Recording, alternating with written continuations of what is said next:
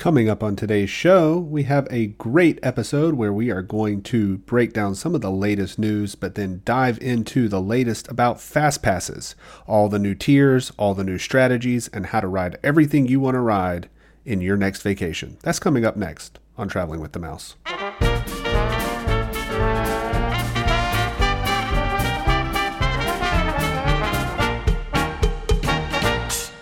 Welcome everyone to today's show. It is Wednesday, January the 29th, 2020. This is episode 254 of Traveling with the Mouse.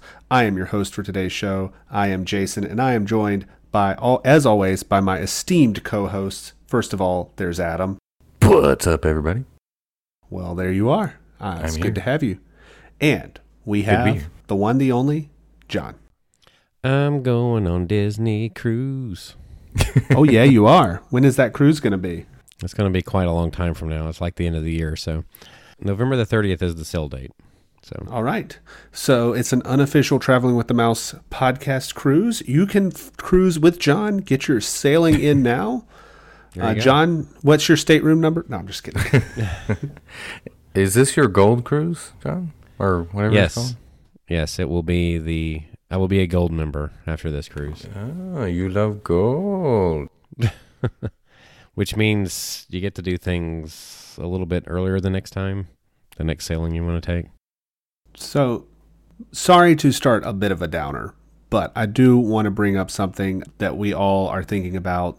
So, Stacy Galloway, who's part of the challenge community, her son's best friend passed away earlier this week, as well as her father. So I just wanted to say, Stacy, we're thinking about you, everybody out there in the challenge community. If you're listening, hope you're doing well, and we're thinking about you and hope you can get through this. So sending you warm hugs.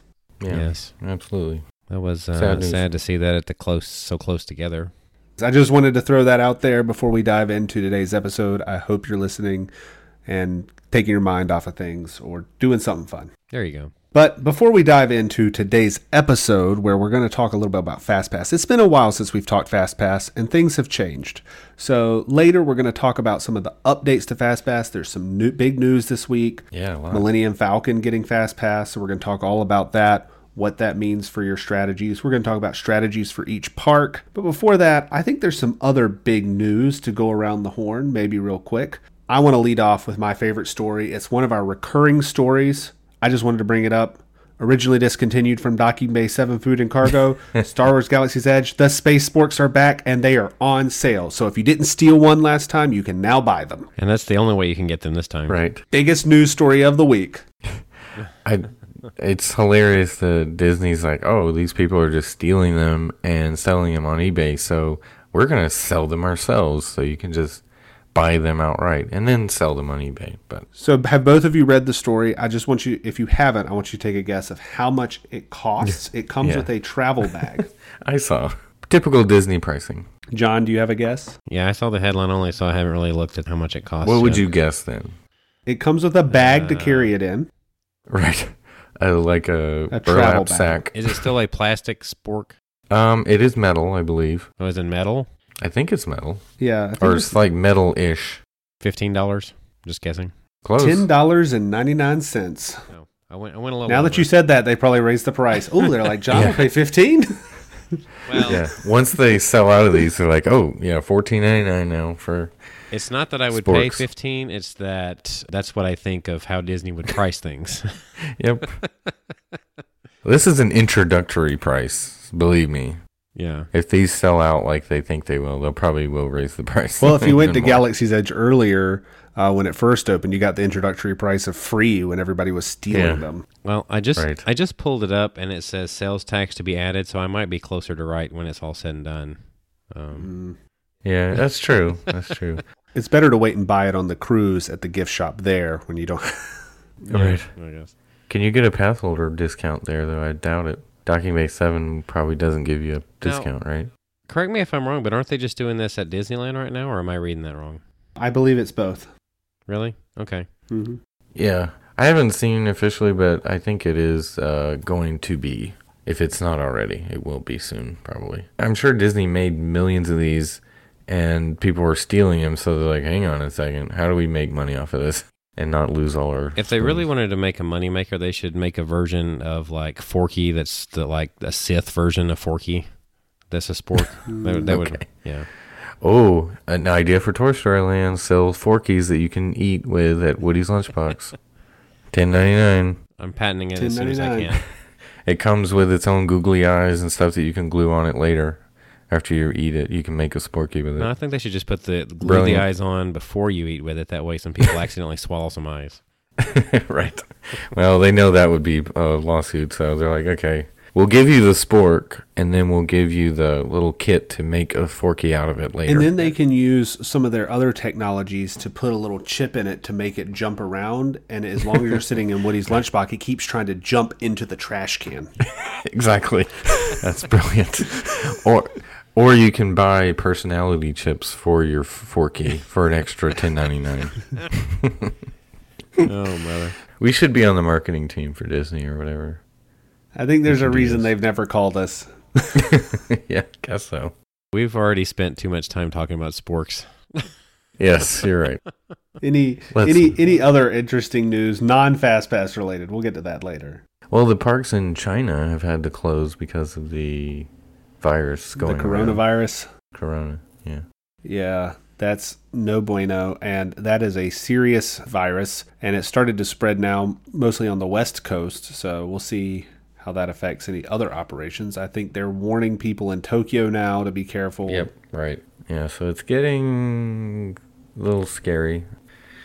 Well, here's a small story that I thought was interesting. They're saying that there's work on the queue for Small World. Ooh, I have not seen that. What are they doing to Small World? Well, it says currently they're just doing a refurbishment on the queue. It says there's a temporary entrance that's closer to the Tangled bathrooms and the stroller parking area. So the Fastpass entrance, this queue definitely, they need to clean it, if anything. I mean, it's absolutely filthy. The setting and the backdrops and the clock and all that stuff, there's just like loose change and gum wrappers and chewed gum stuck in all the places, and they just need to clean it really good for one. Well, I mean, you've made those criticisms enough on this podcast that if they listen to us at all, that's probably the reason why they're doing this refurb. So it could be. I never look at that queue. I'm either looking at my phone or trying to keep up with my kid. So Right. What's a queue? I can't help but notice those kind of things. So hopefully they'll make it look better, because it's in bad shape. This is, the other thing, thinking about Small World, isn't this like the worst Small World entrance area? Like Disneyland's and all the other parks that have a Small World look so much better than the one in Florida. Well, Florida, most of Fantasyland had a very generic outdoors part, I guess. Like it was all the queues started, as you can see in the inside of them, but they're just like rows of queues, aka Peter Pan, what you see with Pooh, which was still part of the Mr. Toad's queue technically. They just rearranged it.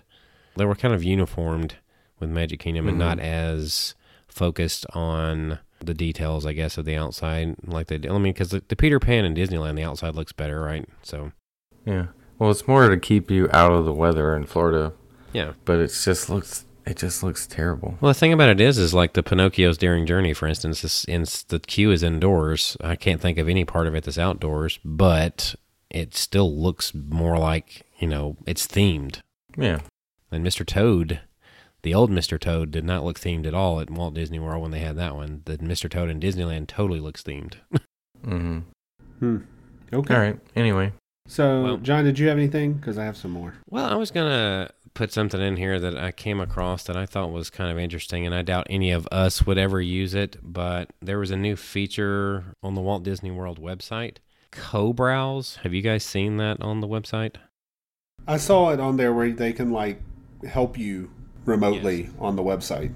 Yes, it's a new option on the bottom under the help category called co-browse, where a cast member, you actually enable a cast member to share your screen with them, and it works through the chat function. So that means the chat function has to actually be enabled, which it's not always Like sometimes you may have noticed it's grayed out on the website, probably because of busyness. But what's interesting is that it does say the cast member you're communicating with will send you a code that you can copy and paste into the co-browse screen to allow them to view your computer screen remotely. For privacy reasons, the cast member cannot see anything you type, and they can only see your screen while you're active on the Disney World website. How did they limit that?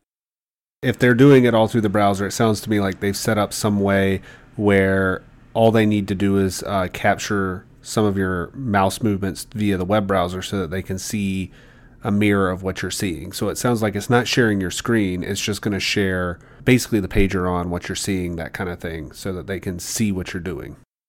Yeah, like if you're doing a Chromecast, for example, I think you can cast one tab of your browser, and if you switched, like on your TV, you would be able to see the other tabs, only the one you're sharing with the Chromecast. So I assume it's going to be something like that. You're just sharing whatever they need to see.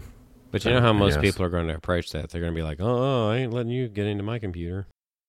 What are you talking about? My grandfather, just like random people on the internet, send him an email and he clicks on it. He's like, sure, you want to take over my computer? Why not? That's true. I run into them more often than I should. Yeah. I imagine a lot of people would trust Disney, right? Be like, hey, fix my vacation for me. They take over and they're like, sir, I see you're looking at Pop Century. Have you considered a cabana Polynesian bungalow? Right, yeah. Have you considered a bungalow? They're going to take over and they'll be like, let me make your Fastpass for you. Let's see, Voyage of the Little Mermaid. Let's see, Under the Sea. Muppet Vision 3D. Yeah. I have an interesting note. Overnight, Disney raised all the prices for character dining experiences across the parks. Did you see that? I did. Doesn't surprise me. Wasn't No. it anywhere Adults from went up. I'm sorry, anywhere from $1 to $4 or something like that? Yeah, adults' prices went up by $1, but children's went up by $3 to $4. So children went way higher. And the restaurants that went up are 1900 Park Fare, Bon Voyage Adventure Breakfast, Cape May Cafe, Chef Mickey's, Ohana, Storybook Dining at Artist Point, Crystal Palace, Akershus Royal Banquet, Garden Grill, Hollywood and Vine, and Tusker House. So pretty much all character dining. That's what it What sounds is like. not going up is the Riviera breakfast, which, as of the last reports that I heard, is only $40 per adult. Yeah, it's pretty cheap. They're trying to lower those prices at Riviera and get people in there. Right. They're trying to keep it more reasonable for the time being because I don't think they're selling like they had hoped, and they're hoping to have maybe a character experience might attract more people, I guess. I don't know. I don't know. Most of the character meals are not that great as far as food, and like 1900 Park Fare is one of the worst ones I've ever done, food-wise especially. I heard this point, and I'm just going to bring it up and see if you guys think this, but when we talked about Riviera not selling like they had hoped, maybe, is there anything that you see about it that really just screams French or Italian Riviera? Well, the real French Riviera is right across from the Caribbean, right? In real life, the French Riviera and the Caribbean are like right next to each other, right? And they're They both got in the that middle of Central exactly right. Florida. They're both in the middle of Central Florida. Right. I think some of the art I've seen is pretty cool. It just feels disjointed because they're trying to do both France and Italy. I think that from what I haven't seen it, I want to go visit it on my next trip. I haven't had a chance to visit it. But the critiques I've heard is like they have a very small lobby. It's like the Gran Destino lobby is more impressive. Like shrunk the Gran Destino lobby. Yeah. A shrunken version. And it's got some elements of the French, but they didn't really make up their mind of which direction to go. So they just merged two themes somewhat together. Mm-hmm. And then there's just passing references on how stuff ends up in the room and how it's tangentially related to either of those two themes. Yeah. I walked over there back in December and wasn't that impressed with it overall. Like, it was some things that were nice about it, but getting from the Skyliner to the lobby took a lot of winding pathways, and it took a long time to find the elevator. And Did it feel like a $700 a night hotel? No. Honestly, like Grand Floridian to me feels like a deluxe resort. To me, Riviera felt like a moderate. But again, I didn't see the rooms. I didn't see anything. I walked around the grounds. It felt like not as great version of Grand Destino. That's what it felt like to me. Grand Destino is way better. I think the grounds at Coronado Springs. It was easier to get around. I haven't, like I said, been to Riviera, but just from what I've seen and being at Coronado Springs, I like the stay at Grand Destino, and then you have the huge grounds to work with. You got the Three Rivers, you've got the pool, you've got the rooftop, you've got all sorts of choices there. The only thing that I don't really care for at Coronado is really like the Rick's or whatever it's called, the sports bar. Right. Just leave. Yeah, that's for conventions people. Yeah, who don't know. Yeah, but otherwise, I think it's got more options. Yeah, I felt like Riviera was way smaller than it should have been too. It just feels very small. The deluxe aspect is supposed to be the convenience to the Skyliner. Sure. But like you said, it sounds like it's a kind of a long walk, and to get to Hollywood Studios, it requires a transfer. I feel like if they had made that the hub, where Riviera was somehow the way that you just got direct transportation, that could have elevated it too. And not to mention the Epcot line is like down all the time still. There's all kinds of issues with it. It stops a lot. So, and it appears that one thing that the Skyliner has accomplished, though, is Caribbean Beach is up, almost $100 a night compared to where it was? Yeah. So, yeah. I remember when we were booking our challenges, we stayed at Caribbean Beach one time last year. When I went on a spur-of-the-moment trip like a couple years ago with you, Adam, we put Caribbean Beach because it was always available. It was super cheap. Nobody wanted to stay there. There was so much construction back then. Yeah. And then, boom, Skyliner, all of a sudden, it's the place $300 a night.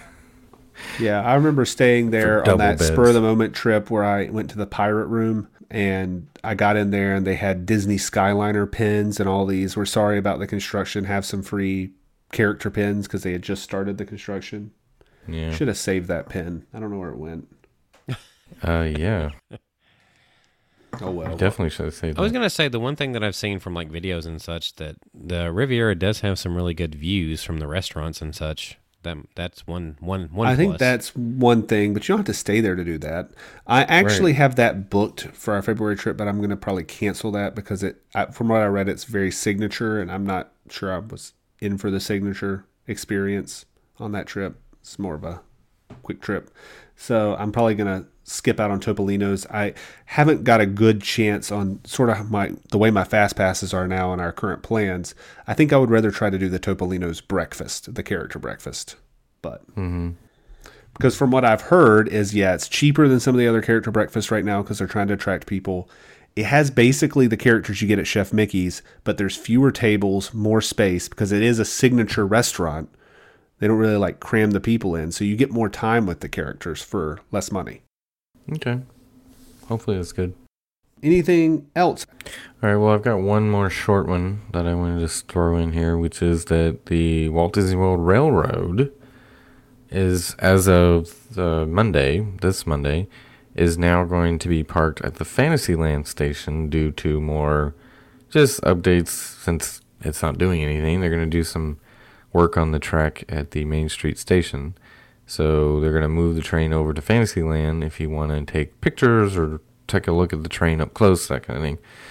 You can see it at Fantasyland starting now. I guess if you had been able to hop onto the train when they were moving it. Yeah.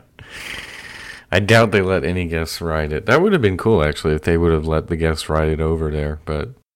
So we have to assume they're going to leave it there until the Tron thing is done, you think? Either that or are they going to flip are they going to flip it into reverse? I mean, yeah, I guess they could put it in reverse and back it around. I don't know. I'm assuming they're doing an extensive refurb around all of it, while they have it down. And I'm assuming they moved it to Fantasyland so they could do something to the station at Main Street. Yeah. I remember seeing when it first closed because I went up there to the train station on Main Street, and if you look towards Adventureland side, the whole track was removed at one point, and so they were just redoing the whole track. So they're probably just doing the track around that area where whatever's left between Tomorrowland and Main Street Station, they're probably just going to replace all the track there too. That's my guess. Okay. So anyway. So you want to update on Rise of the Resistance? Yeah, let's update that. Yes, I would like a fast pass for Rise of the Resistance, please. I would too. You can get them by getting kicked off the ride because it breaks down. They do hand those out. Here's some interesting data. So after we recorded last time, Rise had a really bad day. So last Tuesday, Rise did not open. It did not accept its first guests until 2 o'clock in the afternoon. At Hollywood Studios, right? Yeah. That one. At Hollywood That's Studios. What we're talking about. We're talking about Hollywood Studios because we're a Disney World centric podcast. Okay. Yes. Yeah. The one out in California is really bad, but yes. But here's what's interesting to me. It ran from 2:02 to 9 p.m., and they still called boarding group up to 108. Yeah, that's interesting. So they got to the backup groups. How did they do that? The next day, Rise didn't open until 9:06 a.m., closed at 8:40 p.m., and only got to boarding group 79. Now, I feel like I remember hearing people say they cut down the returns to an hour for that So day, I but I could saw be that they've been reducing returns, but then I saw Toddler of Terror and Kenny were in the park the day we're recording this, Monday, and they had a 2-hour return window when they were called. So I think it depends maybe on what they think the ride's doing. And they're not listening to anything we say because consistency is what matters, and they're not being consistent on anything. They're not, Maybe in those 7 hours that it ran from 2 to 9, there was literally no breakdowns. That's why they were able to get so many. That's what I was wondering too, yeah. Maybe. I mean, it's weird. And now it seems to be a little bit back on schedule. So Thursday, Friday, Saturday, Sunday, they all got above 100 on the boarding group. It all opened before 8 a.m. On Friday and Saturday, it closed at 7 p.m., though. So what's interesting to me is also looking at when the boarding groups, the non-backup, the original boarding groups were filled up. So let's just look at the last week, starting at Tuesday, 7:01 a.m., Wednesday, 7:09 a.m., Thursday, 7:03, Friday, 7:01, Saturday, 7:03, Sunday, 7:01, Monday, 7:01. So in theory, we're supposed to be in a slower time, right? This is supposed to be a lull. And they're running out of boarding groups within 1 minute. Yeah. Have they reduced how many they're handing out because of all this, you think? It's possible, but I've seen the crowds. They still look like the same number of people coming in as I saw. I think part of what is happening at Hollywood Studios is like the main support group headed west on prior to January the 17th. Yeah. Because they were going to be there to make sure that one tried to make sure that one ran as smoothly as possible. What they should have done is they should have just made it where rather than they have a backup for the animatronics where somebody just suits up and just acts it out. Gets on. It could. Yeah. I mean, I thought all the children in Small World were captured, right? That's how they really do that. It's not animatronics. Right. That's what, according to Family Guy. I mean. Oh, right. Yeah, of course. Yeah, I remember, John, you mentioning that, and that did sound interesting because it seems like the one in Florida has had a harder time right after the Disneyland one opened. Yeah. So it's almost like they had less people working on fixing it or making it better. There's probably a large group of folks that were involved in creating the attraction, and whenever the other one opens, they're going to have that main group there trying to make sure that one runs as smoothly as possible. And they probably didn't stretch the other one thin, And you heard on the touring plans, right, that the theoretical max for this ride is like $2,100 an hour, and they're going to call $1,700 an hour normal. The one out in Disneyland, I think, is running at like $700 an hour right now. Yeah. Yeah, I think that seems to be the thing is like, are they going to be able to hit that number on a regular, consistent basis? Because right now it seems like they're struggling to get the ride operating enough during the day to handle the boarding groups that they allot for, but we don't really know how many people that is yet, do we? What's going to be the Yeti of Rise of Resistance? The thing that's going to break and they're just be like, forget about it. We're just going to leave it. We're not going to be able to fix it for 20 years. The Kylo at the end thing? I don't know. He's just going to stand there. Like, I don't know. I don't see that happening. Has there been like a animatronic down in that ride? I mean, at any point, has I've anyone heard reported? reports of times where there's animatronics not working and they're running them through. They're running people through it. Okay. Yeah. They I go can into make B that. mode or just aren't moving. I don't know if you would Right. notice very much if one of the Finn animatronics was down. It would be kind of hard to notice because neither of them move that much. I feel like the worst animation part of one of them is the Kylo Ren at the end where the explosion happens. He kind of just flails his arms around but doesn't really move his feet. So it's like, rah! And then the thing falls in front of him. I could totally see him in B mode, just totally like hung over right there. Right, he's just kind of standing there. But at first he's supposed to use the force to like pull your vehicle closer to him, and then the thing. So I wonder what that B mode looks like. Have you ever seen? anyway. I think we mentioned this before, but have you ever seen video of the B mode for Elsa in Frozen Ever After? I think you've said, but I don't remember seeing the video. You told us. Yeah, so like she literally just does like a Miss America wave at you when you go backwards. Like that's her B mode, pretty much. Does she move her mouth? Does the projection still work in B mode? The eyes still Like- blink. But does she move her mouth? I guess. Sorry. I don't remember in the B mode that I saw. I mean, I don't remember seeing her mouth move. Okay. I want to see the B mode where they aren't able to project the faces and it's just a blank face. That would be creepy, wouldn't it? Yeah. I'm sure there's something out there because I feel like I've seen. The only Some time I've been crazy through stuff. there and seen something broken, it was Olaf. At the very Yeah, beginning. the first Olaf. Yeah. Yeah, the first Olaf has I've seen. I guess the B mode for that where he doesn't really move a whole lot.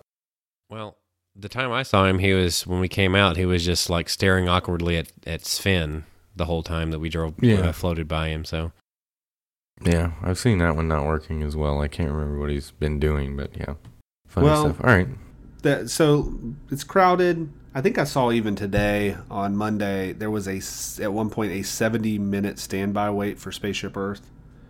So yeah, Yeah, things good Lord. are not slowing down. Or just like touring plans has said, that Disney just starts to lower capacity based on the crowds just to keep everything the same. Yeah, maybe they're trying to do everything they can to keep people out of Epcot. They're like, what else do we need to do to get you to not come here? Go to World Showcase or nothing. We're trying to close down this park. We're rebuilding. Yes. I believe that during the slower times, they do take measures to make it seem consistent with the rest of the year, or closer to consistent with the rest of the year. Spaceship Earth is at 70 minutes the rest of the year, though.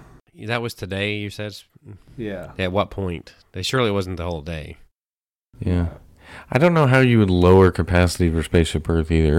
How do you lower capacity? You really can't. There must have been something. I mean, you can make Just it slow move it slower. down. Yeah. I guess slow it down, but I don't know how you But why would lower you the do that? capacity.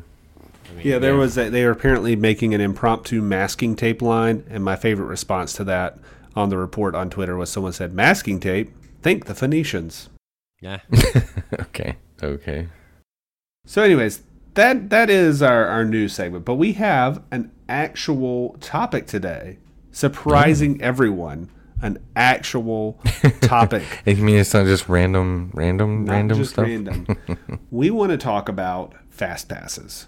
And this is because of the latest news that starting February the 19th, Millennium Falcon Smuggler's Run will now have fast pass options. I already have mine booked for my February trip. The new tiering system for Disney Hollywood Studios, Millennium Falcon, will be a Tier 1 Fast Pass along with Slinky Dog Dash. Those are our two Tier 1s.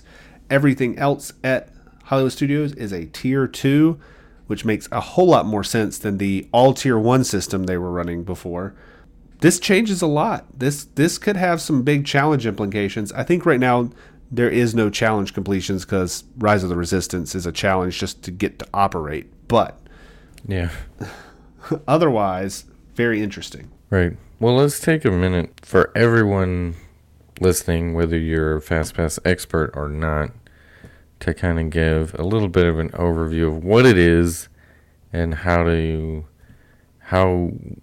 why you would use Fastpasses versus just standby. Yeah, it's been a while since we've done this. So we have an older episode with very poor audio quality on what fast passes are. We know this podcast ranges from those of you who are like me who do all the rides in one day to those of you who are looking to plan your next vacation. So for those of you who are not as well versed on the Fastpass system, there's a lot of great tips.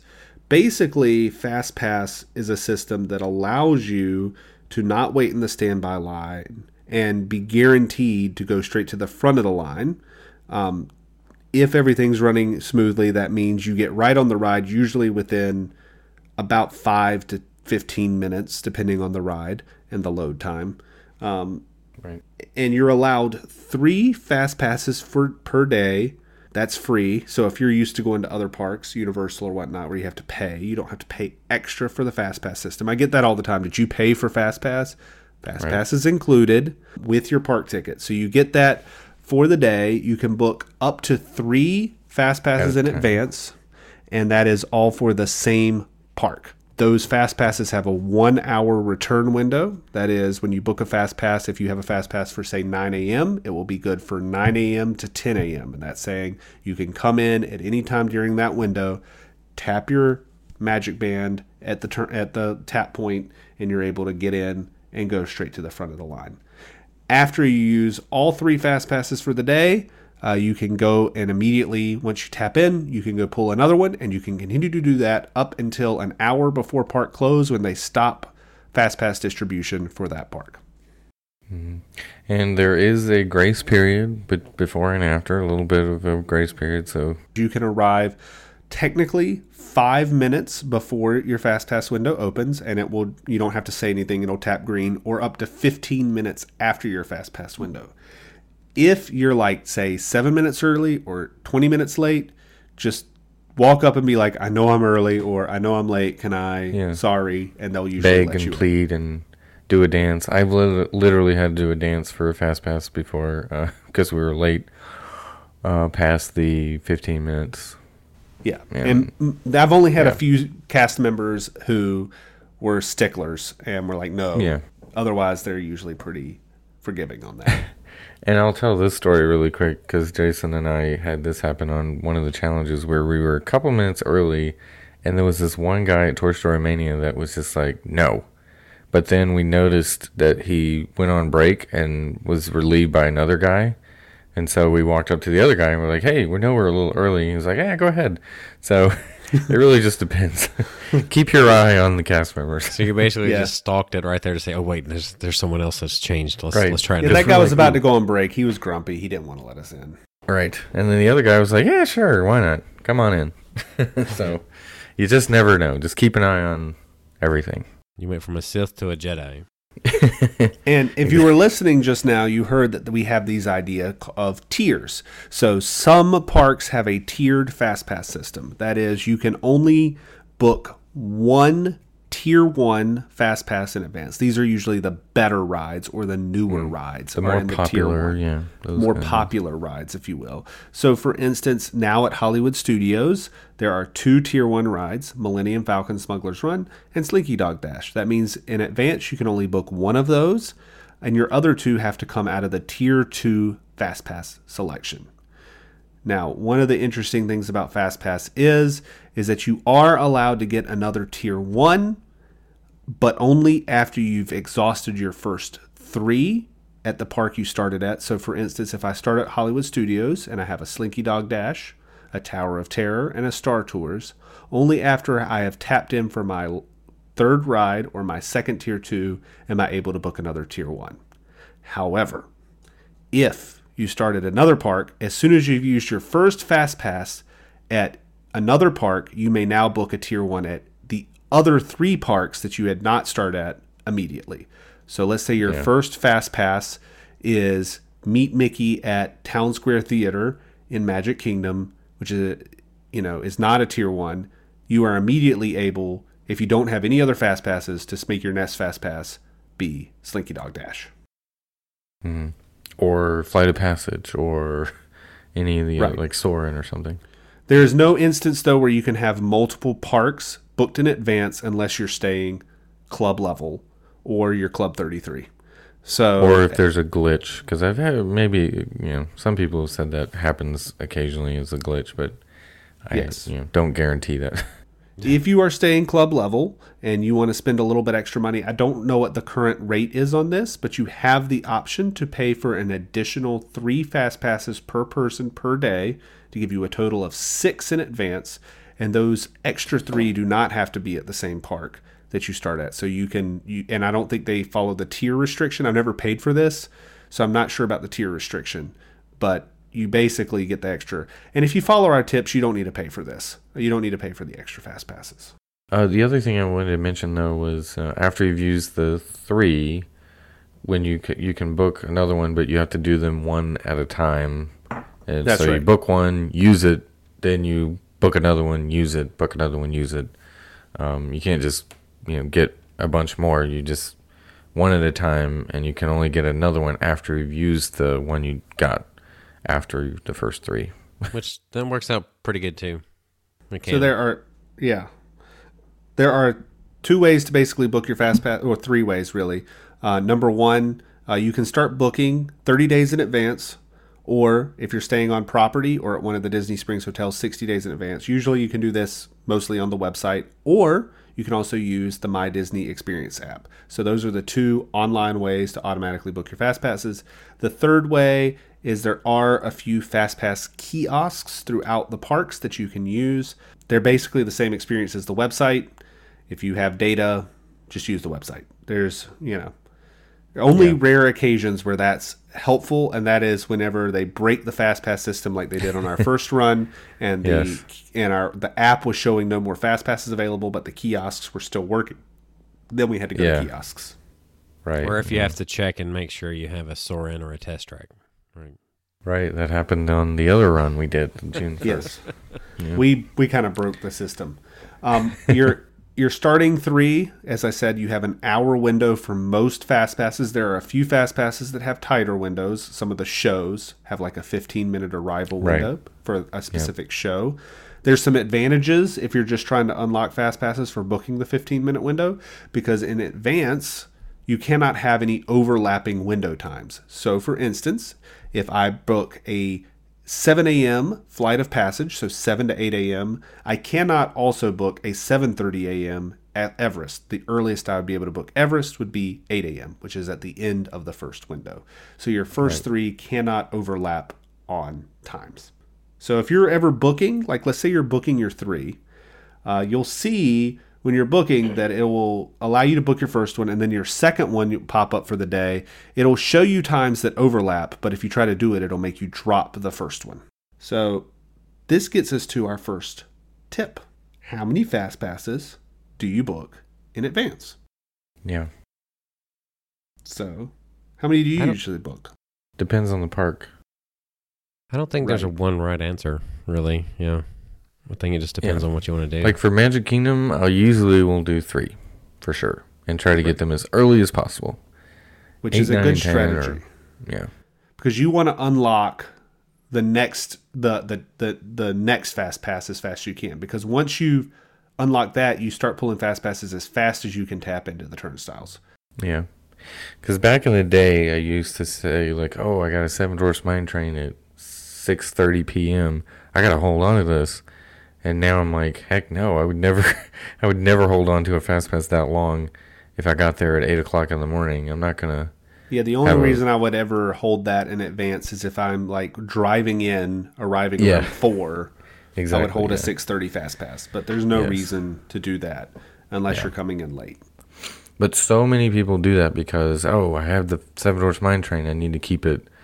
But there's better ways to manage that. Only if you plan on modifying it, because... Yeah, I mean, a lot of people don't do that either, which we'll get into that, I'm sure. I know, because I used to do it before I realized how much better you could plan your day is, oh, I have this, I'm going to keep it because I don't want to risk losing it or anything else. So your day has to be planned around, we'll do stuff in the morning, and then I got to hang on and do whatever I can until this other Fastpass. Well, I think I told it in my trip report, but like we had the lunch at Cinderella's Royal Table, and while we were at lunch, I was checking Fastpass, and I got a little bit later mine train, but I kept modifying it until ultimately I got what I thought would be a time frame for when we're out, that it would not be too long before it was available, and sure enough, it just kept getting earlier and earlier. So yeah, when it was all said and done, it was the perfect timing. So that gets us to our next point, what John just said. That is the tap, grab, modify. So when you get to pulling fast passes, what we're saying is let's say you start with a time window of, say, 2 to 3 p.m.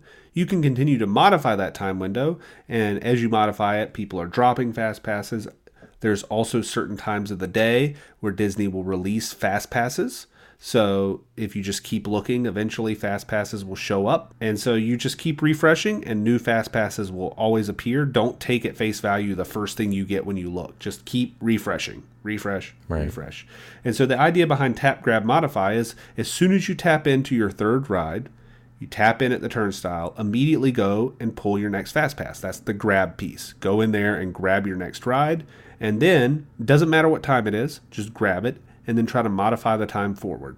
And usually by the time you get to the front of the Fastpass queue, or you make it to the ride, for most rides, especially the rides at Magic Kingdom, you usually have a Fastpass for it. You don't have to wait in any lines.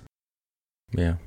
I can say another example, I also pulled we were in queue at Kilimanjaro Safari, and I managed to pull a Flight of Passage that was not going to be in a time frame where I was still going to be over in that area, and I just kept once again looking for better times, and eventually got one that was perfect timing for when we got out of Kilimanjaro. So yeah, and just to clarify too, this is a same day strategy, the day that you're standing in the park. Correct. Strategy, because 30 days or 60 days in advance, you're not going to see a lot of movement in fast passes at all. This is a bit of a day before strategy too.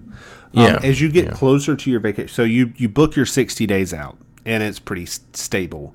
As you get closer to your trip, a week out, 5 days out, 1 day out, fast pass start moving again, because people who are in the parks, they're going to be arriving before you or whatever, may do a ride and will go and drop their fast passes for later, or they'll change their trip. Or there's times when people cancel their trips and Disney auto drops their fast passes because they've started doing this. If you book the 60-day out, but then change out of the hotel, then they drop all your early fast passes because you've now lost the 60-day privilege. Even though it's within the 30 days, they'll start dropping fast passes back into the pool. So like even the day before, there's a lot of fast pass movement, but usually it's during park hours, especially as you start to get towards the later hours of the day as people are starting to plan their next day. So it's not like in the middle of the night a lot of changes are happening. It's while people are in the parks doing things. Yeah, it really does. I just thought of a tip that I think is good for the 60-day window. And I think it's sort of well known, but we haven't touched on it just yet. But say once you're in that 60-day window, you're able to book for your entire trip, whatever that trip is, right? So it's 60 days from your first day. However, if you're doing a 10-day trip, right? Mm-hmm. Start with day 10 and work your way back, because you're going to have better options that way. For sure, yeah. Yeah. That's a good idea.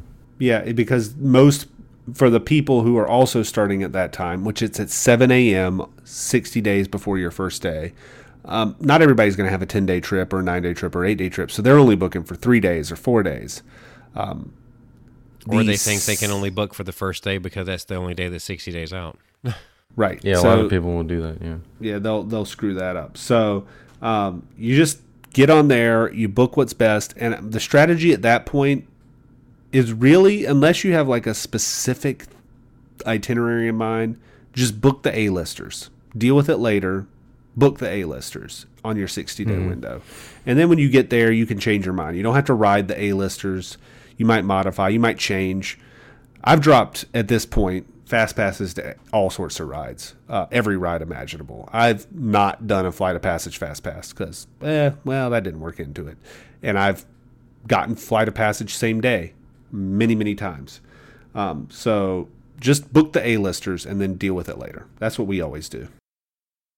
Yeah, that's a good idea. The other question is what is the reason not to book 3 in advance?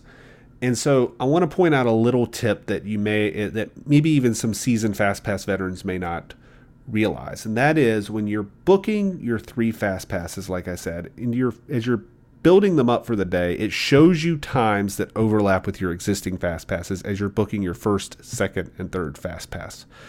This allows you to say, oh, well, I booked that one, but I actually like this time for this one better, and allows you to drop that one and replace it with a new one. However, once you've booked all 3 fast passes and you go to try to modify any of them, when you go to modify them, they do not offer you any of the times that would overlap with existing fast passes if you have 3 already booked.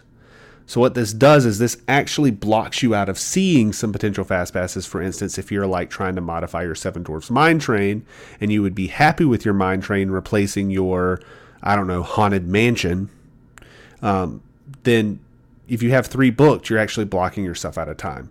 So on my July 4th trip, I actually started out with 3 fast passes at Magic Kingdom that went 8 to 9, 9 to 10, and 10 to 11.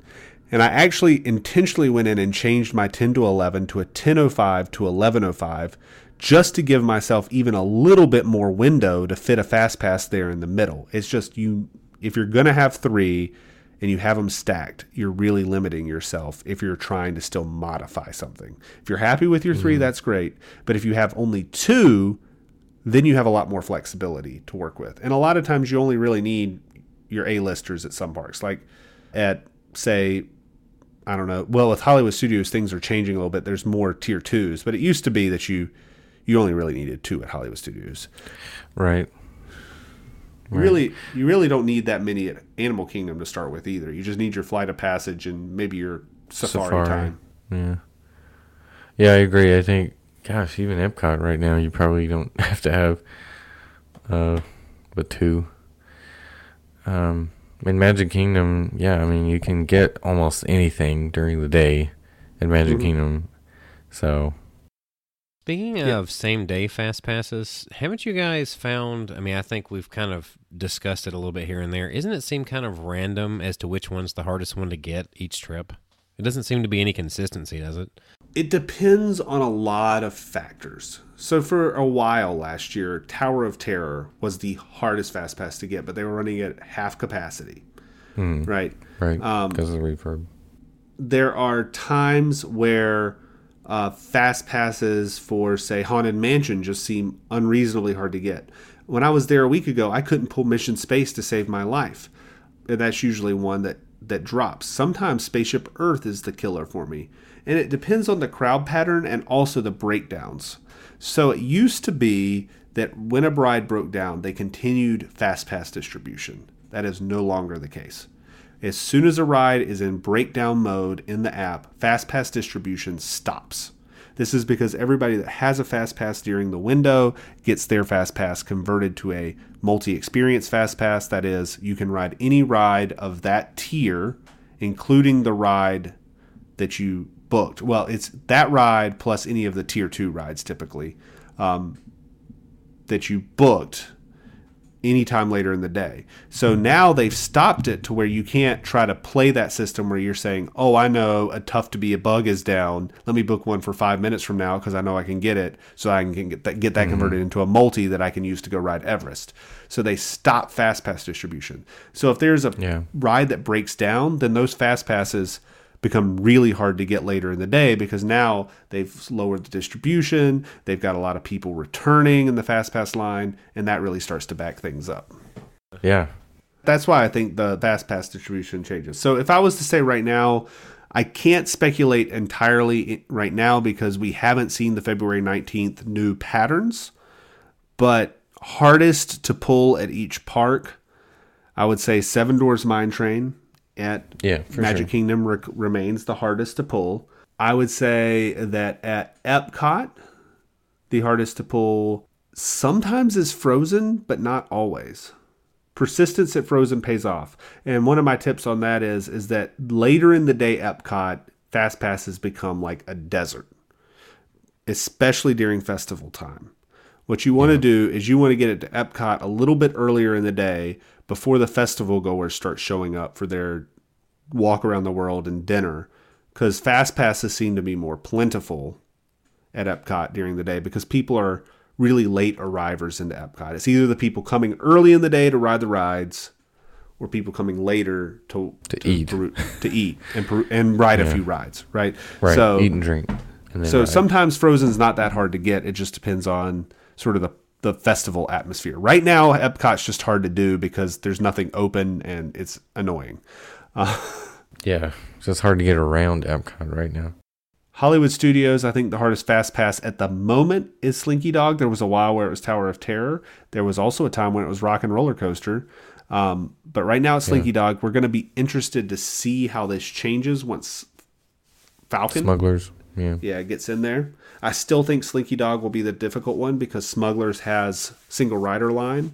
And this is one of the reasons that Test Track, even though it's a hard to get Fastpass, is not that big of a priority, because if you can deal with single rider, you could just ride single rider for not that much longer than a Fastpass, especially if you consider pre-show. Yeah, if you have older kids or if you're doing a challenge or something, single rider's fine. But younger kids and stuff, you gotta rely on the Fastpass. But right, and so that's Epcot, and then Animal Kingdom Flight of Passage is still, of course, the hardest Fastpass to get, although there are, if you're persistent, it's become a lot easier to get.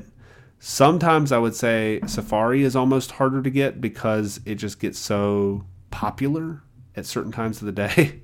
Yeah, I would say later in the day gets harder. Yeah.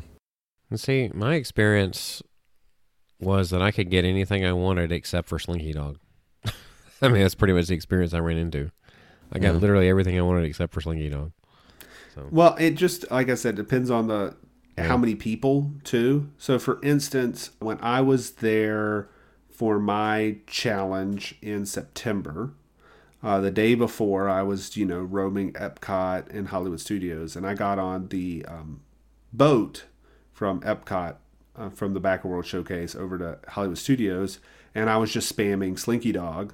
Refresh from when I got on the boat, and by the time I pulled into port at Hollywood Studios, I had a Slinky Dog Fastpass, and I just walked in and rode it. But that was for one person. Something I just considered, maybe our My Disney Experience app is listening to us just like our phones do. Maybe they are like, they know what it is you want the most, and it's like screwing with us. They're like, oh, really? You want this Fastpass? Okay. Maybe we should be silent and see what happens.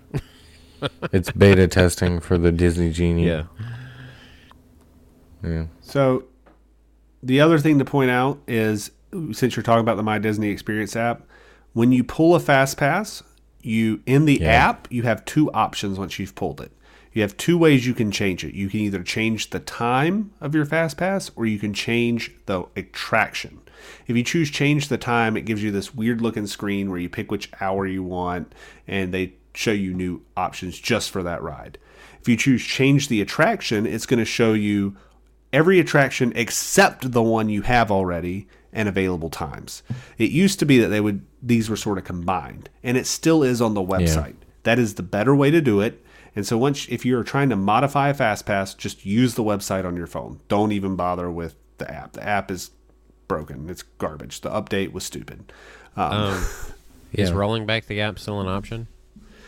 It is an option. There's reports that you can still get a boarding group in the older app, but don't think that's advice is not going to hold forever. If you're listening to this podcast past, now, you never know. Yeah. Right. You just never know. I mean, the version's eventually going to just go away, I'm sure. So yeah. I'm not even sure how you'd roll it back. There's apparently a way. There's a way to roll it back, yeah. But yeah, the problem with the modifying a difficult ride on the app is like, I did it through the app during the Christmas trip I talked about, and so I did Space Mountain where I grabbed, but right after Christmas, Space Mountain is very scarce. You get one or two every 20 times you refresh, maybe. And so I grabbed one, but of course you hit modify on the app, and it's like, oops, sorry, there's no more available.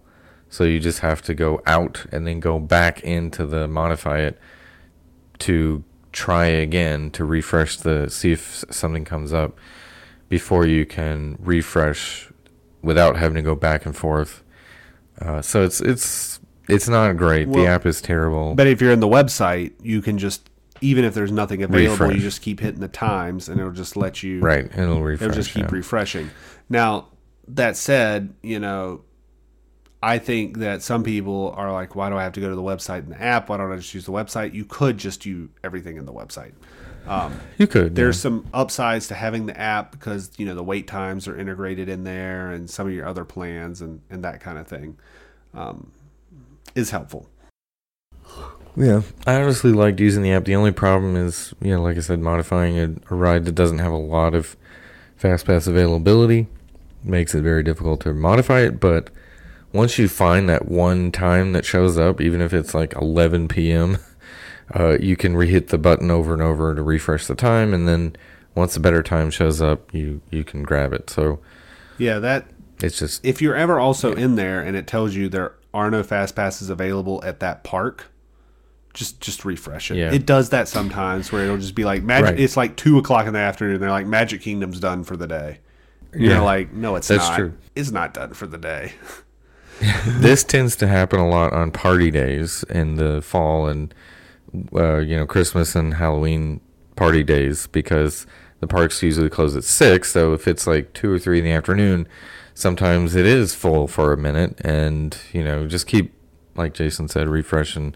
Magic Kingdom will light up again at some point because you'll get a Dumbo or a Teacups Fast Pass, if nothing else. I'm curious if you've ever noticed this behavior, because I have spent probably more time at the parks refreshing fast passes than riding rides. So yes. I know a lot about what the patterns look like. You notice you'll do a refresh and you'll see a lot of the same rides over and over and over again. The common ones that are always available. You got your Philhar Magics, you got your, and then all of a sudden you'll do a refresh and it'll be all sorts of different rides for like one refresh.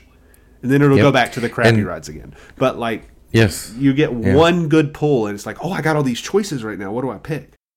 Right. Then you probably already tapped. The way I always did it was when something good showed up, I was just already in tap mode, so I just kept tapping and bye.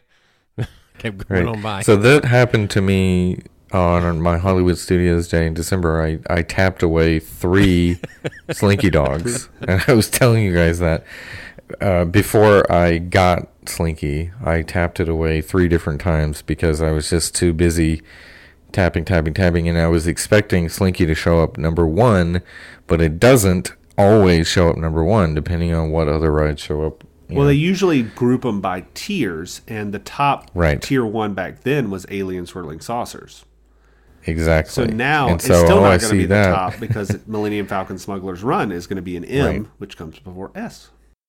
Exactly. So yeah, there you have it. So make sure you look. And of course there were so many tier 1s back then that you had to scroll down sometimes to even see them all.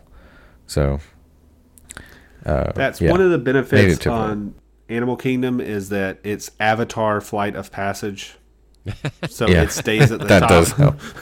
Yeah. Exactly. That's the best part. When it shows up, it's there. Yeah. Yeah. I will say that Avatar Flight of Passage does drop. Navi also, if you just refresh, you'll get a Navi. Navi shows up a lot. Yeah. It's not like the easiest to get, obviously. It's still a tier 1, but it does show up. And that's the one pretty that's often. The one that Adam looks for the most. The other thing you'll notice is you'll be sitting there discouraged, and you'll see maybe a lot of fast passes. Like, say you're looking for Jungle Cruise.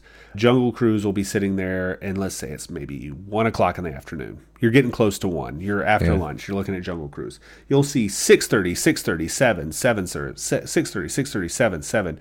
It's like 12:58. Boom, 1 p.m. will pop up.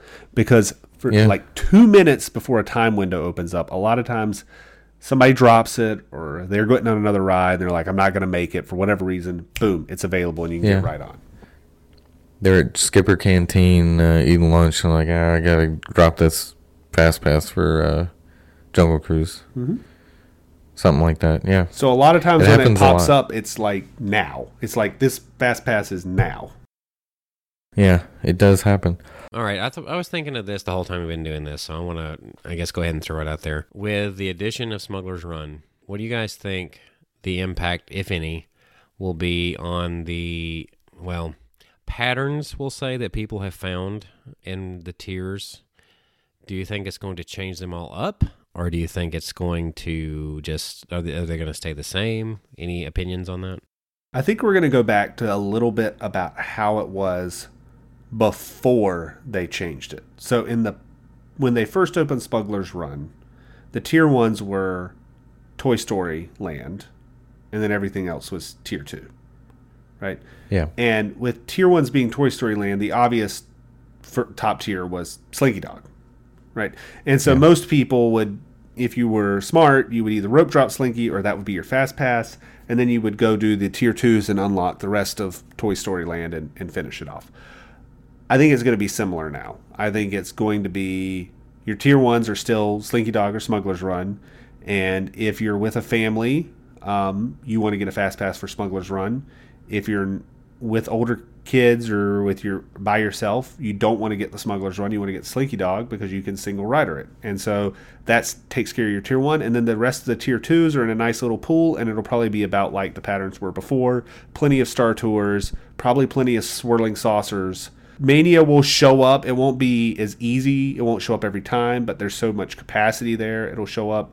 And then I think it just depends on the season for the Sunset Boulevard rides, the roller coaster and well, I was more or less thinking that with the addition of another ride to the Fastpass Plus system, what are the odds that the drops will be adjusted or change? I think when they release same-day Fast Passes is going to adjust, and I think the best way to do that is if you are thinking about a trip, just start pulling. Just start, sit there and just practice pulling for a later day, and you'll see there's certain times of the day that it tends to, the best Fast Passes just tend to show up.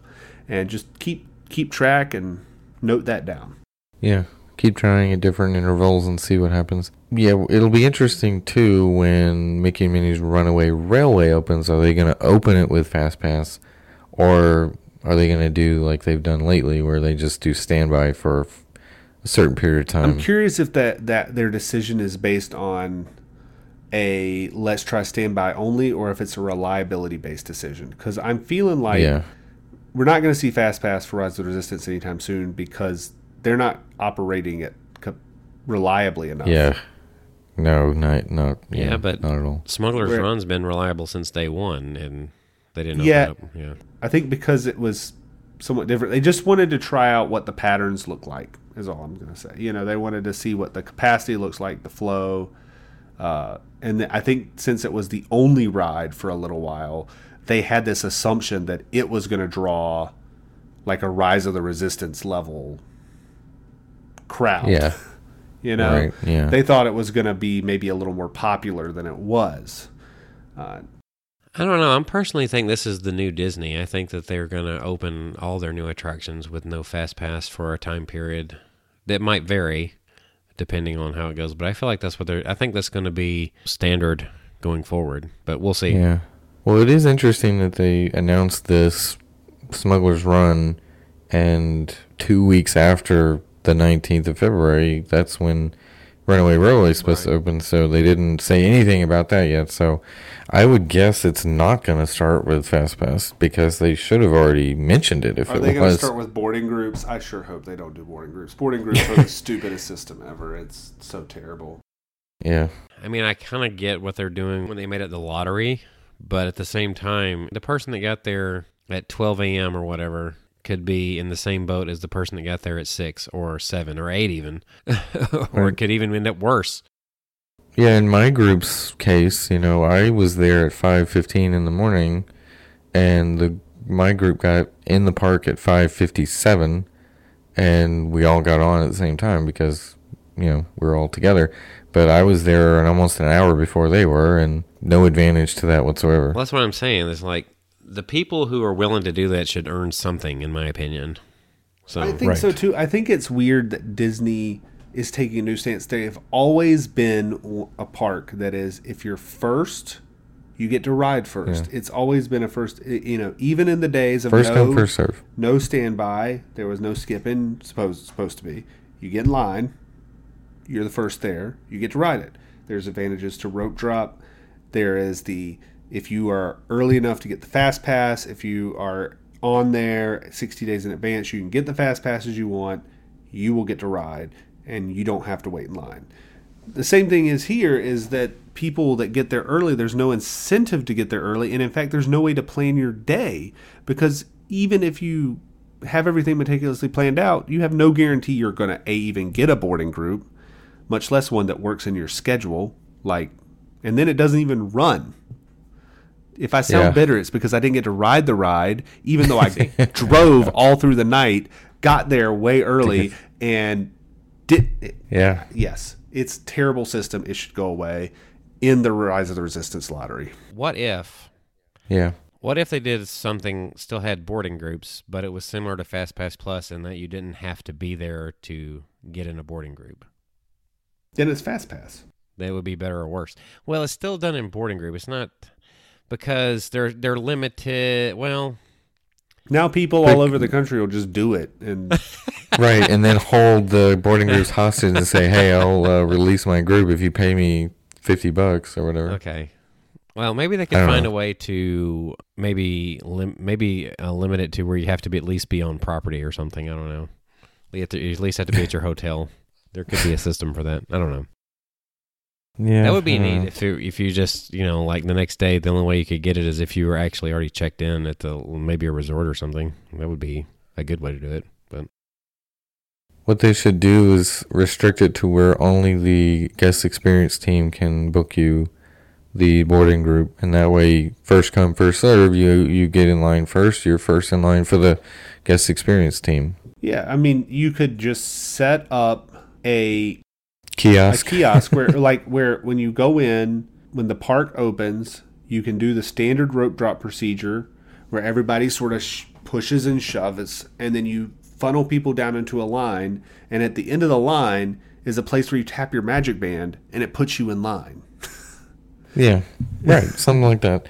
As long as I think they'd probably be worried about people like fighting and kicking and punching each other. Well, if people to get ahead in line. Well, there's like that, but I mean, look at Flight of Passage. Yeah, it's pushing. There's some elbows, but if you know what you're doing, if you're in the first 100 or so people, you're in the first theater. It's fine. Right. Or how about just when you tap into the park?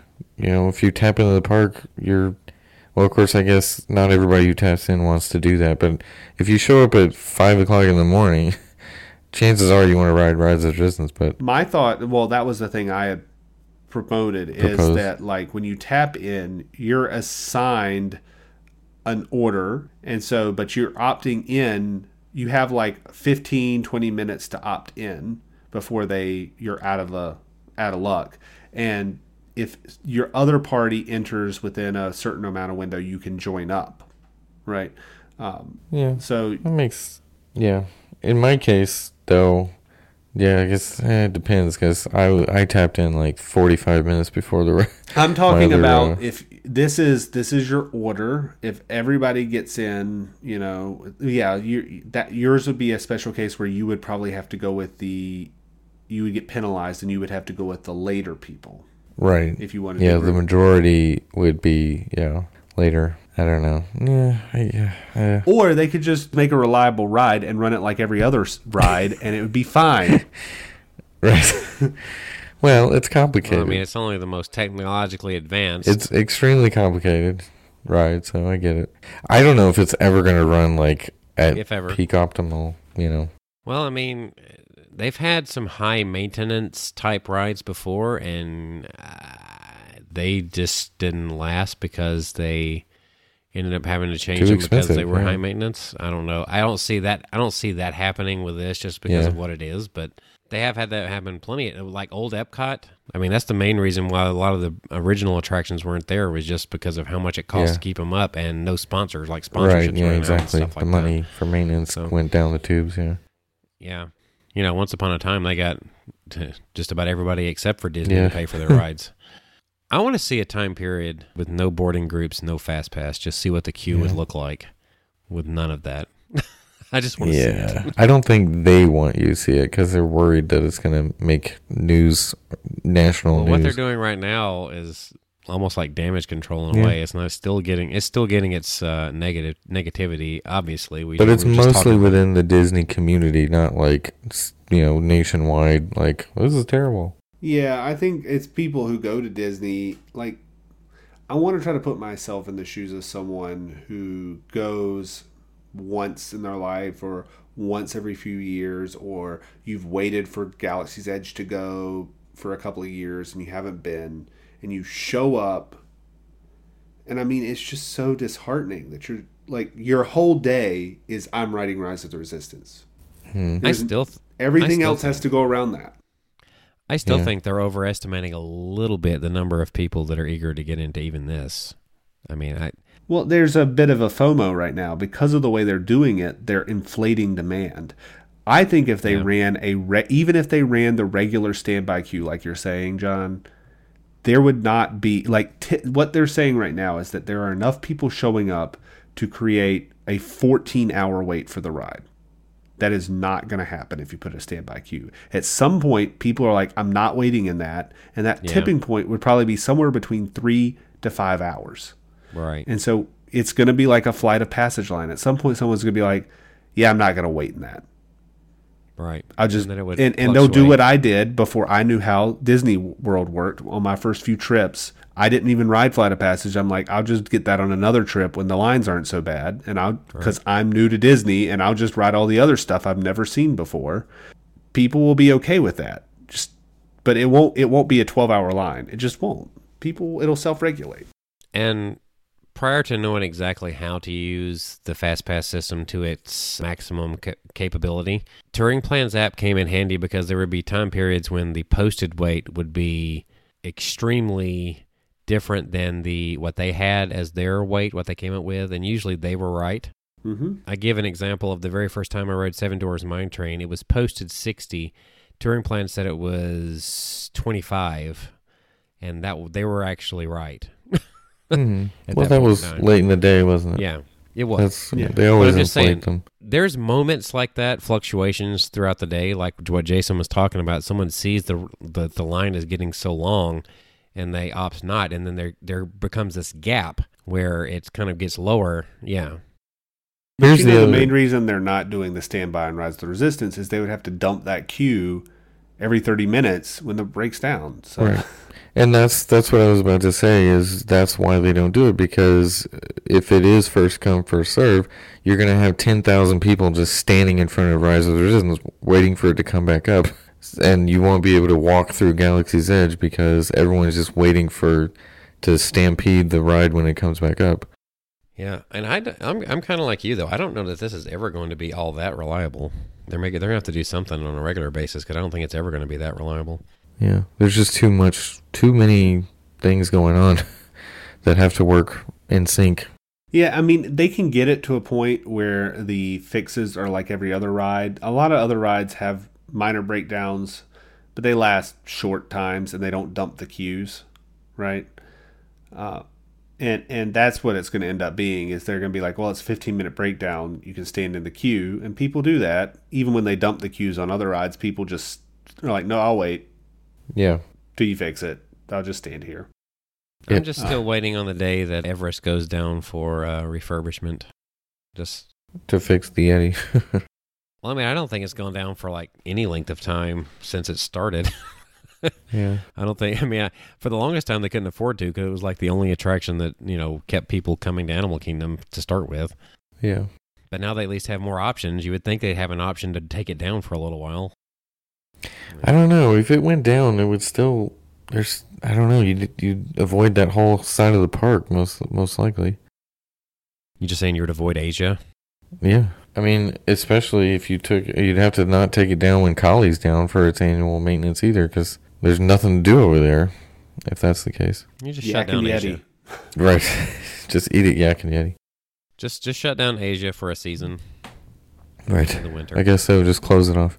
Yeah, they should shut down Asia right now, just to keep in line with the rest of the parks.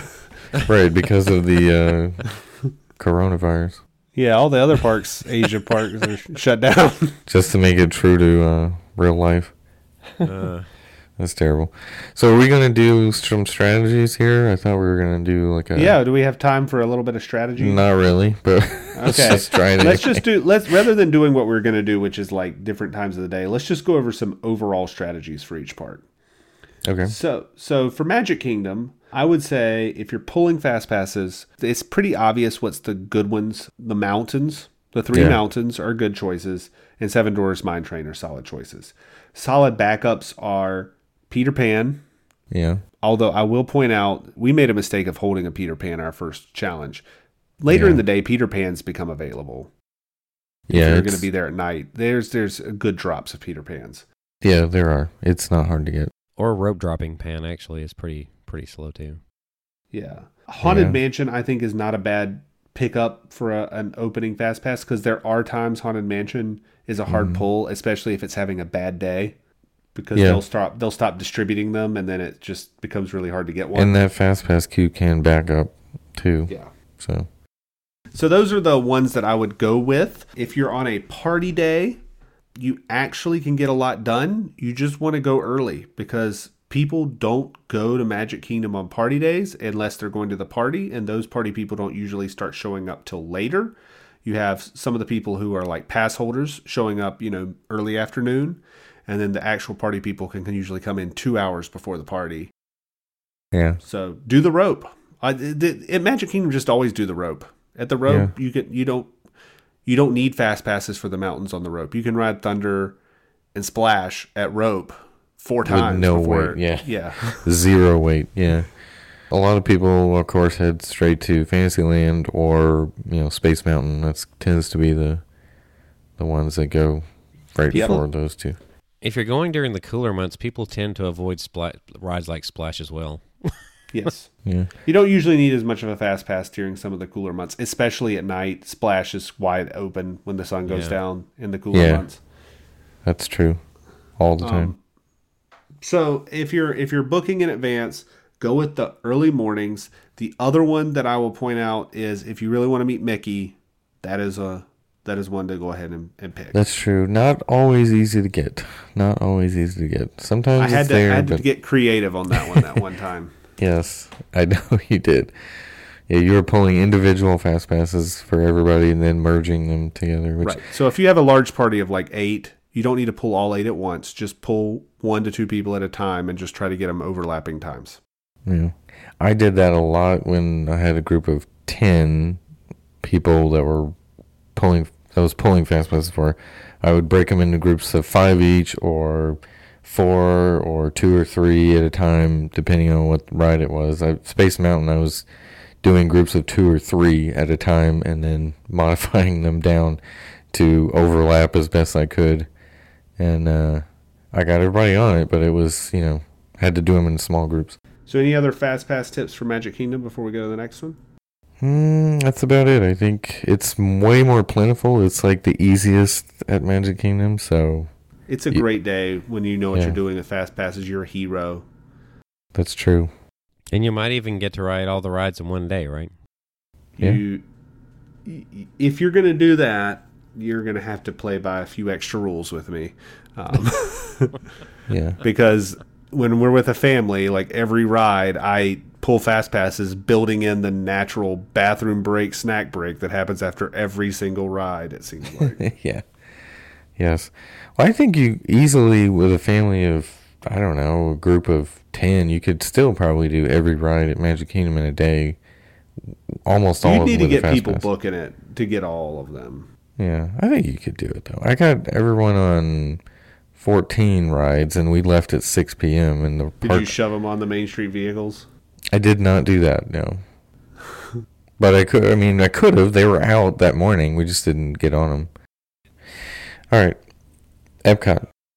Yes. Or no? Epcot's next. I would say my overall is that if you're pulling in advance, Frozen is a priority, or Test Track. I would say if you have someone like my son who loves Test Track, my first priority is always Test Track over Frozen. If you're going to ride single rider, though, just ignore Test Track. You don't need it. Go Frozen all the way. You have to pick, by the way, the tier 1s are Frozen, Soarin', and Test Track. Soarin' is almost always available throughout the day. In fact, for instance, I rope dropped Soarin' last week, and by the time I got to the front of the rope drop queue, I had pulled a Soarin' that I could have used right then. So it's a totally different animal since they increased the capacity.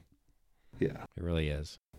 But it still has like the slowest load time almost of any ride. I rope dropped it, and it still took me like 30 minutes to get on the thing because I got to the main load area. It takes so stinking long to load that ride. It annoys the crap out of me. Yes. It is a very slow load. And 9 times out of 10, somebody will forget the stuff they put in their bin underneath the seat, and they have to go back for it or something at some point. Yeah, so you'll notice slow. that Spaceship Earth is a sometimes tough Fastpass to pull. It is, yeah. Just think about what the crowds would do naturally and try to go against that. Mm-hmm. People tend to get in line for Spaceship Earth when they walk into the park. Right. It's the first thing they see. So pick a time in between when the first crowds come and when the dinner crowds come, and go ride Spaceship Earth then, and you should be fine. Yeah, like 1 in the afternoon is usually a great time. I started to say, or just enter in through International Gateway and then work your way back. So yeah, that's a good idea too. Yeah. Mission space is sometimes difficult, but if you're riding green, most days you don't even need it for Fastpass. Yeah. Epcot is one of those where I think you only really need to start with 2 or maybe. I've done Epcot where I walked in with 0 Fastpasses and still rode everything. Yeah. With my family, not on a challenge day. Right. Yeah, I guess it depends on the day, but if you get there earlier, you have a better chance of getting just about everything. You know, the one thing about pulling the Test Track Fastpass is like you may get a good time. You're like, all right, it's about to be time for my Fastpass, and then it breaks down. Well, as long as you're holding it, you can get the multi experience, which is key for getting. Which is always good. So it is good. Yeah, in that regard, I would always have a Test Track Fastpass because you just never know. Assuming that it actually gets back running before the park closes, which is the experience I had. So. Well, in the summer that usually happens because the storms roll out and then they'll open it for a while. Yeah. Although this new software update that they're currently doing as we're recording this is going to fix everything. It's going to fix everything. Yeah. I was going to say, this is the good example for what we were talking about earlier. If you want to see that rides can become more reliable, just look at Test Track. Yeah. 20 years later, yeah. Still unreliable. All right, so that's Epcot. Let's go to Animal Kingdom next. Obviously, Flight of Passage and Kilimanjaro Safaris, we said those are your priorities. Everest is not that hard to pull unless it's a super busy day. Dinosaur is easy to get same day. Navi, again, is easier to get, and you only have 2 tier 1s. You have Flight of Passage and Navi, and it's better to just get Flight of Passage. Don't even bother with Navi. Just get that same day. Yeah, agreed. Or you should wait in the Navi queue. Yeah, if you're roping Animal Kingdom, you can rope drop. If you're on the very front of the rope, you can rope drop Flight of Passage and get onto Navi before most people have even gotten on Flight of Passage, and you can get both of those done within like 10 minutes of the park being open. Yeah. Not easy to do with small kids because you could get trampled. But if you could do it. It's doable. Right. So that is the 100% doable. I will say that Safari gets really backed up right before dinner, right at twilight. Yeah. If you go just a little bit later, you can get Safari, but that's really late in the day. Yeah, early morning is the best time to ride it anyway. Yeah. But if you rope drop Flight, the pattern is Flight of Passage, Navi, and then go do Safari, you probably don't have a long wait for Safari by then anyway. Still, it's building, but you might not have a bad wait. It just depends on how fast you walk between the rides. Right. And now on to our final park, which we've talked about at length, Hollywood Studios. Mm-hmm. Fastpass strategy is, of course, I would prioritize Slinky Dog myself, unless you're roping it. If you're rope drop, go to Slinky Dog and hold your Smuggler's Run. Yeah. If you have a Slinky Dog, your option is to rope drop Smuggler's Run or single rider it, I feel like, until we know better about the drop patterns for Smuggler's Run. Yeah. Or there's also the possibility that it's not going to have that long of a line. Just saying. Right. I feel like Smuggler's Run's line is going to go down at some point, maybe once they fix the boarding group thing. I think the only reason Smuggler's Run has had such a long line is because they have all these people in the park. And it's like, well, I guess we'll go ride Smuggler's Run. Right. Yeah. It's like we got to do something. Right. They get in their boarding group and then they just go to Smuggler's Run because it's the only other thing Star Wars-y to do when you're in that Star Wars mood first thing in the morning. But before they open Rise of the Resistance, Smuggler's Run, you can go any time of the day and single Yeah. rider it in under 30 minutes. Yeah. Pretty much. Yeah. True. Yeah, outside of the first couple of weeks, I don't think it got over an hour. Yeah. I mean, I really don't.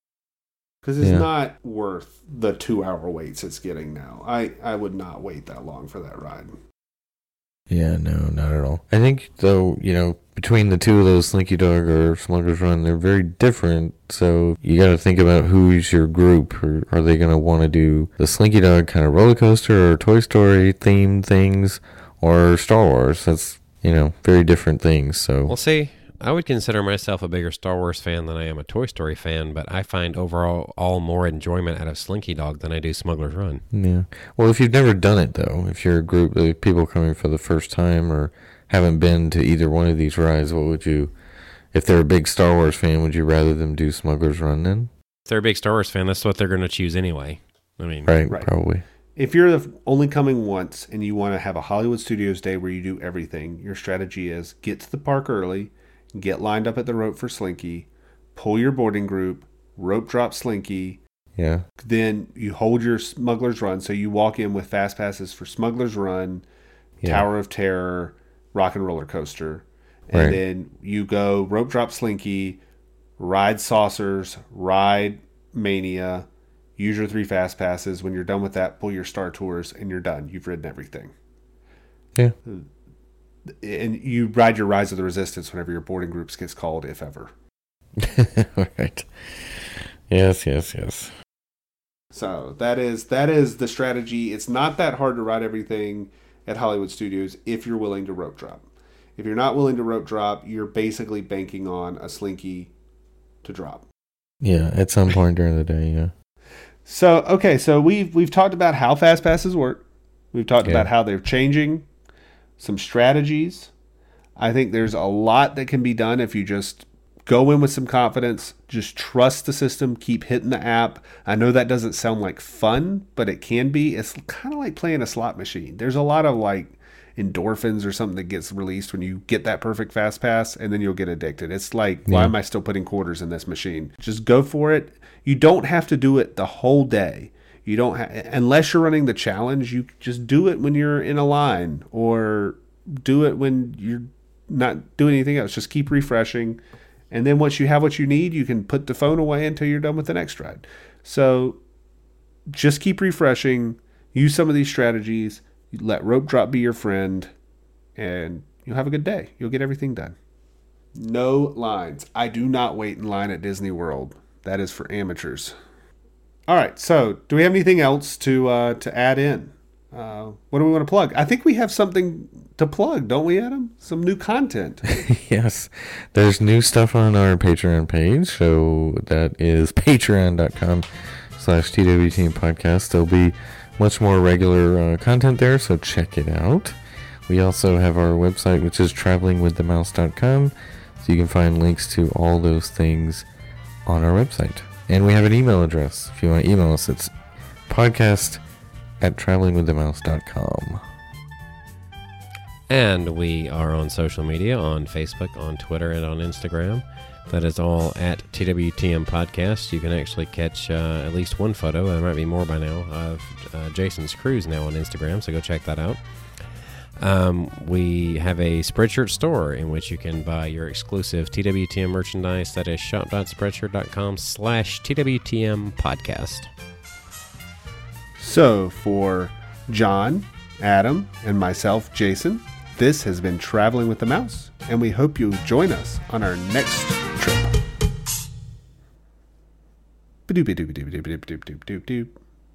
Use Fastpass.